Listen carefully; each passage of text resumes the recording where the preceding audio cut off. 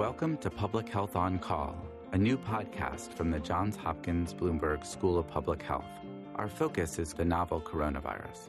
I'm Josh Sharfstein, a faculty member at Johns Hopkins and also a former secretary of Maryland's health department. Our goal with this podcast is to bring evidence and experts to help you understand today's news about the novel coronavirus and what it means for tomorrow. If you have questions, you can email them to publichealthquestion@jhu.edu. That's publichealthquestion@jhu.edu for future podcast episodes. Today, Stephanie Desmon talks to Dr. Brian Garibaldi, a pulmonologist and critical care expert at Johns Hopkins. He is treating patients who have been hospitalized with COVID-19 and speaks about what it's like to be on the front lines of this pandemic and how he and his colleagues are preparing for the worst. Let's listen. Today I'm here with Brian Garibaldi, a pulmonologist at the Johns Hopkins Hospital. Today we're talking about what it's like to treat patients with COVID-19, the disease being caused by the coronavirus. Brian, thanks for being with us. Oh, it's a pleasure. Thanks for having me. So you're really on the front lines here. You are working in the ICUs at Hopkins and seeing patients with this new illness. What does it look like, and how does it look different perhaps than other things you've seen in the past? Well, I think it's been an extraordinary experience so far, and obviously very unusual times. It's not very often that you get to encounter patients who have a completely new disease. And I think those of us who have been seeing these patients from the beginning here at Hopkins, but all across the country and the world, really feel an incredible sense of urgency to try to make sure that we're paying attention to what we're seeing in our patients, trying to make observations that might potentially impact the way that we care for patients more effectively, but also really being mindful that how we respond in the early on is going to set precedent for how we take care of these patients. So being really mindful of, trying to use the best evidence in terms of choosing different treatment options, and really being mindful of making sure that we're in touch with our colleagues who are doing both clinical and basic science research so that, not only are we providing care for these patients, but we're really contributing to how we move forward and hopefully positively impact the rest of this epidemic. So when someone's really sick, how is that manifesting itself? Yeah, so I think the biggest thing we've seen in terms of our sickest patients are problems with respiratory failure. And so many patients, particularly the ones that we see in the hospital, we know that they have inflammation in their lungs. And what we haven't yet been able to really figure out is identifying the patients who are going to go on to develop worsening problems with their lungs and require higher levels of oxygen or perhaps even to be put on a breathing machine versus those patients who, maybe will have a little bit of inflammation, maybe require some supportive care, but then ultimately get better in a reasonably fast period of time. So the patients who are getting sick, almost across the board, are more short of breath. They're breathing faster than they normally would. And a normal respiratory rate is somewhere between 12 and 15 times per minute. But, we're seeing lots of patients who are breathing in the 20s or even 30s and working pretty hard to breathe. And that usually corresponds to people who have a need for more oxygen. And that's really when patients start requiring supplemental oxygen, that's when we really start worrying about whether or not they're going to require intensive care unit care, and also trying to identify the patients who might need a breathing machine. Because one of the things that's different about caring for these patients is that it takes time to get into your gear and to be able to get into a patient's room if they're not doing well. And so we really have to be very proactive in identifying who might need that extra support so we can get them to the units that can handle that, but also that we can get the right providers into their gear to help those patients who are in urgent need. So you're saying if there was a real emergency that came up, it would take a while for you to go in and be able to treat that person. That's true. And that really has implications for our normal care processes in the hospital. The normal codes that we hear about, where God forbid someone's heart stops or they stop breathing, that does take time for you to make sure that you're protecting yourself and protecting the rest of the team to be able to respond to those events. So we're really hoping that the protocols we put into place and the monitoring that we have in place can help us identify those patients early so that we can really minimize the number of times where there's an unexpected emergency where people have to rush into the room, because in this particular climate, you can't do that safely. I'm interested in how it might feel differently in the hospital these days. I imagine if someone's got COVID-19, they don't have friends and family able to visit them. Are you sensing in your patients sort of a different level of isolation that is maybe detrimental to even their care? Yeah, I would say that things are definitely different, and that it's true for certainly our patients who don't have the physical support networks that they normally have in the hospital. It's very weird going through the hospital now and not seeing anyone other than physicians, because that's really all and other healthcare providers and staff.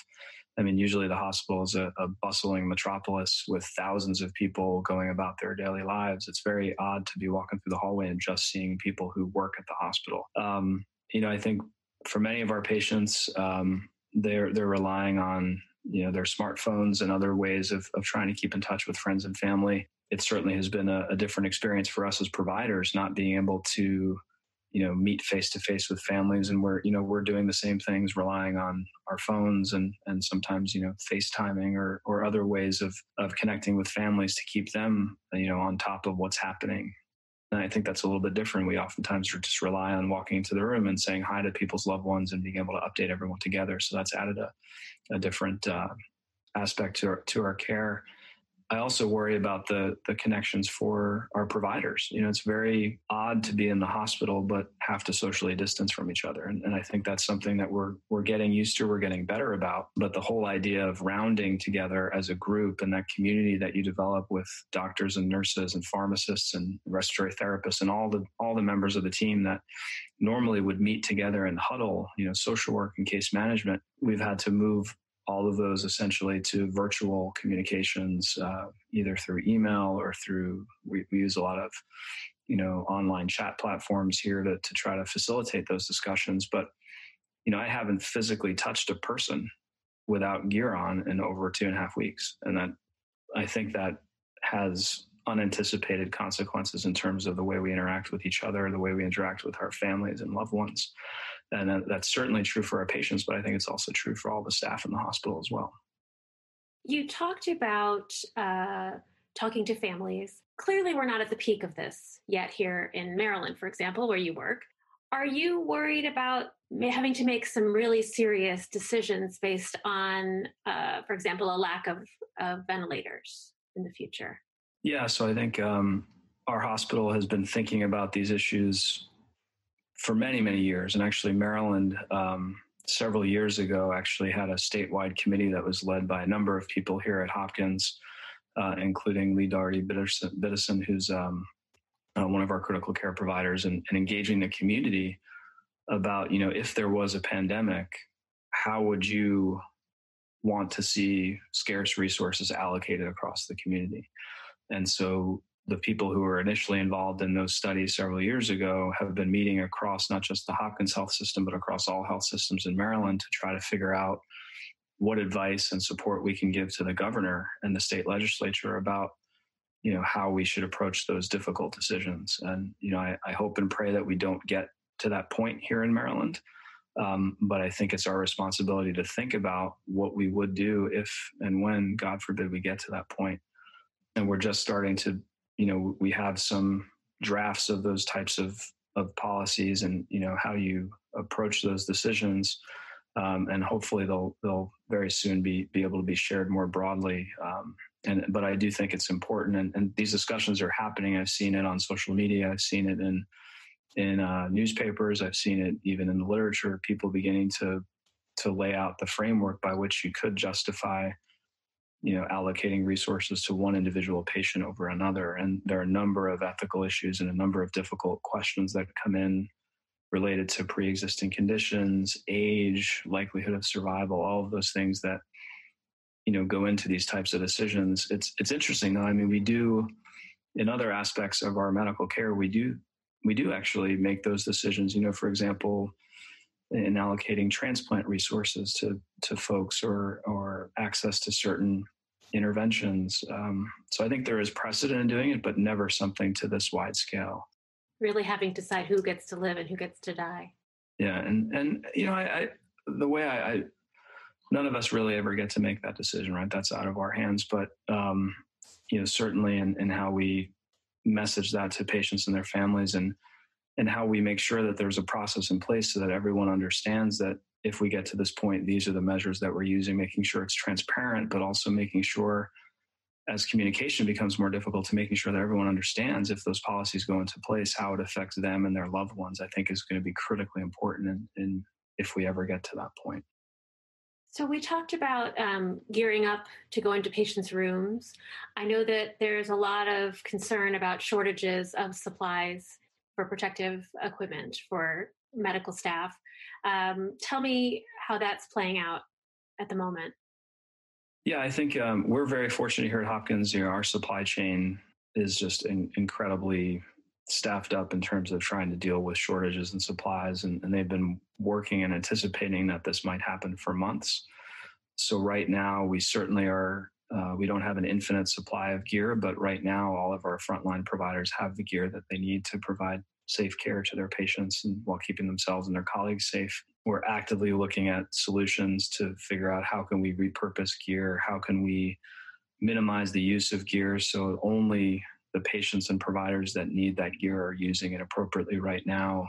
Really working on workflow to minimize the number of times that providers have to go into a patient's room and making sure that we're setting up other ways of checking in with our patients to make sure that we're not losing valuable information by not spending as much time with our room. One of my big jobs prior to this outbreak was working on teaching clinical skills to our house staff. And, we had an active initiative to try to increase the amount of time that we spend with patients and their families at the bedside. And obviously that is not something that we can physically do right now. But I think leveraging that energy around the importance of that time with patients to try to figure out what other things we can put into place to ensure that we're spending the time that we need both to make medical decisions, but also to make sure that our patients are getting what they need from us. I think that's a huge challenge, and lots of great ideas are starting to surface as to how we can do that better. And house staff, for those who don't know, interns, residents, fellows, is that? That's correct. Sorry. Yeah. House staff refers to all of our physicians who already have their MDs, but are now doing their subspecialty or specialty training.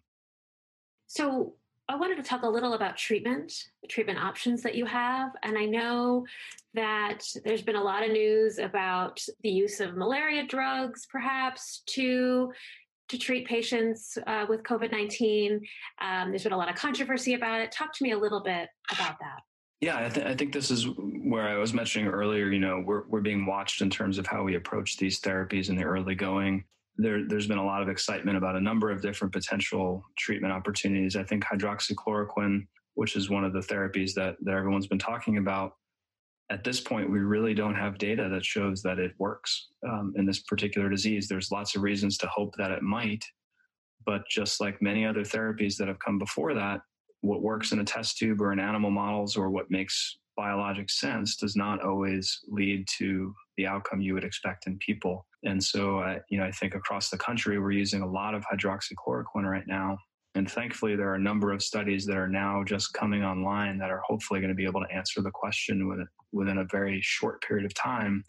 Is this something that we should be offering to our patients? And if so, which are the patients that are most likely to benefit? And, for me personally, I've actually enrolled myself into a trial of hydroxychloroquine for post-exposure prophylaxis, meaning, for people who have been exposed to patients. This study includes, contacts of patients in the community, family members and friends of confirmed cases, but also healthcare workers who have been taking care of patients but wearing personal protective equipment. And I really feel the reason I signed up for that study is I really feel like this is my ability to immediately kind of add to the data that we have about this drug and to see if it's, number one, safe, and number two, has a role to play. And I hope that it will, but I think we have to maintain a pretty healthy dose of skepticism right now and resist the urge to give this medicine to everyone.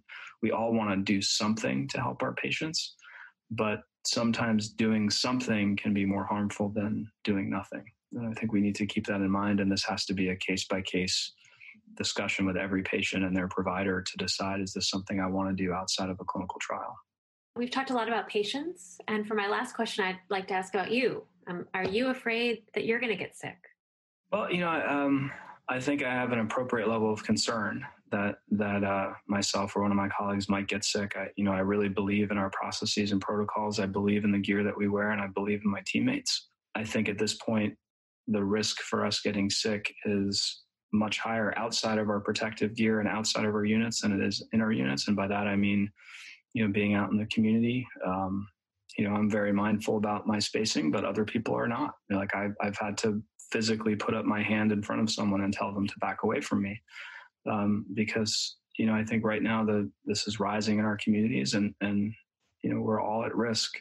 I think we've put in as best we can systems in the hospital to try to monitor our own symptoms and to try to protect each other from a healthcare provider who might become ill.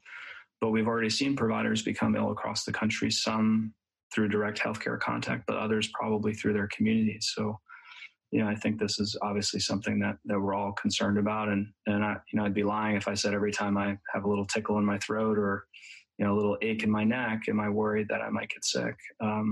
But so far, thank goodness, I've been healthy and most of my colleagues have been too. And we're doing our absolute best to keep it that way. Well, we can't thank you enough for joining us and also for all the hard work you're doing to keep people healthy. Well, thank you so much. And thank you to everyone for all they're doing in the community. And for those of you not in healthcare, you're doing your part by socially distancing and really being mindful of public health recommendations. And we can't thank you enough. It really makes a difference. Thank you so much. Thank you. Thank you for listening to Public Health on Call, a new podcast from the Johns Hopkins Bloomberg School of Public Health. Please send questions to be covered in future podcasts to publichealthquestion@jhu.edu. This podcast is produced by Josh Sharfstein, Lindsay Smith-Rogers, and Lamare Morales. Audio production by Niall Owen McCusker and Spencer Greer, with support from Chip Hickey. Distribution by Nick Moran. Thank you for listening.